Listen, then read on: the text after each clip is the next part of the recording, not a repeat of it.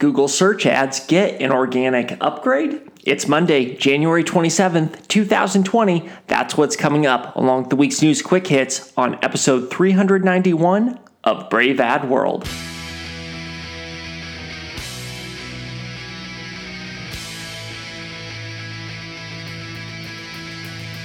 New consumers, new media, new strategies. This is Brave Ad World.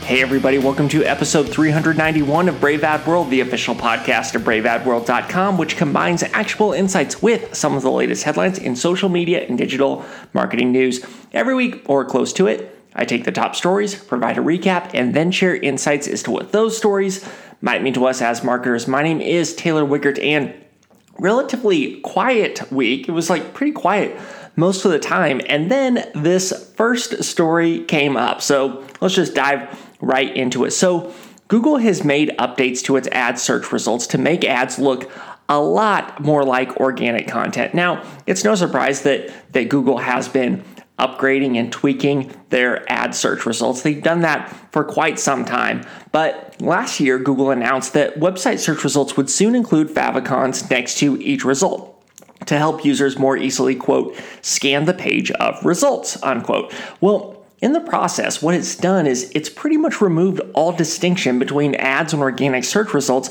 other than a small black and white ad favicon next to paid placements. It says small black and white and it says ad.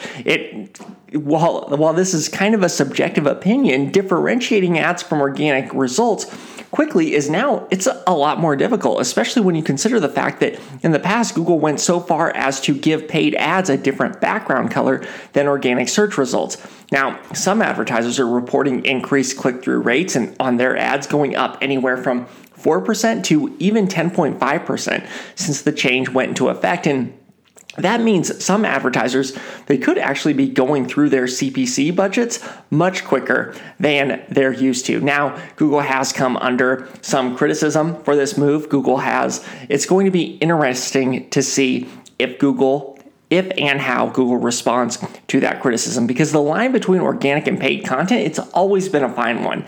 And Google's action here, it only strengthens that argument. The move also goes to show that Google is pretty much doing everything it can to really just shore up its advertising revenue. It has increased pressures coming from Facebook and Amazon, and it wants those search ads to deliver, even going so far as to make them look like organic search results. All right, that's something that is going to be interesting to follow, because I think we haven't heard the last of what Google is going to be doing in these search results. Okay, so that's pretty much it for this week's main story. So now I'm going to dive into a handful of news quick hits where I'm going to hit other stories that happened this week at a high level that I didn't discuss already. So Instagram has removed the IGTV button from the top right corner of the home screen as it found users, they just weren't tapping it.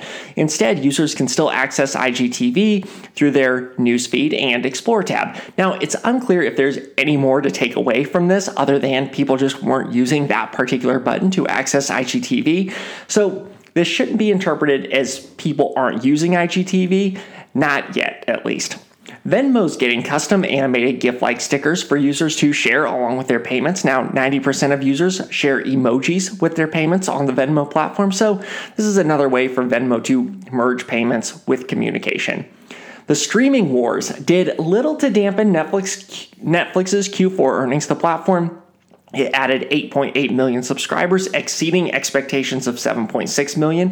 Netflix did report elevated churn levels and slower growth in the US, but Netflix also gave investors a reason to be optimistic because 95% of net new subscribers are actually coming from international markets, where Netflix has a lot less competition than in the United States, where there's a new streaming service coming out seemingly every week. CEO Reed Hastings, he also addressed whether or not advertising would be coming to Netflix by saying, quote, "There's not easy money there," unquote. And what he means by that is for advertising to be worthwhile for Netflix, it really needs to compete with Facebook and Google. And that is a fight that Netflix, they're just not interested in having. VCs subsidizing your Uber rides may be coming to an end in California At least, Uber is testing the option for drivers at some California airports to increase their fees in 10% increments, up to 5 times the original fare. Uber will pair riders with the cheapest driver available. The bidding system, it allows drivers to charge what they think is fair and compete with each other more directly.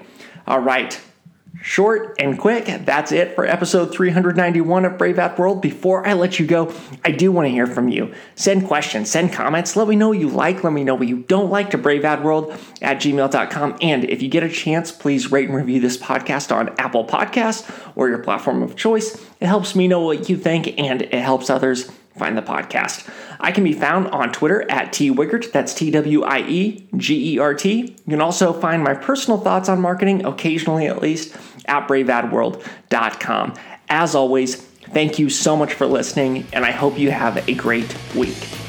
Thanks for listening. For more, check out braveadworld.com.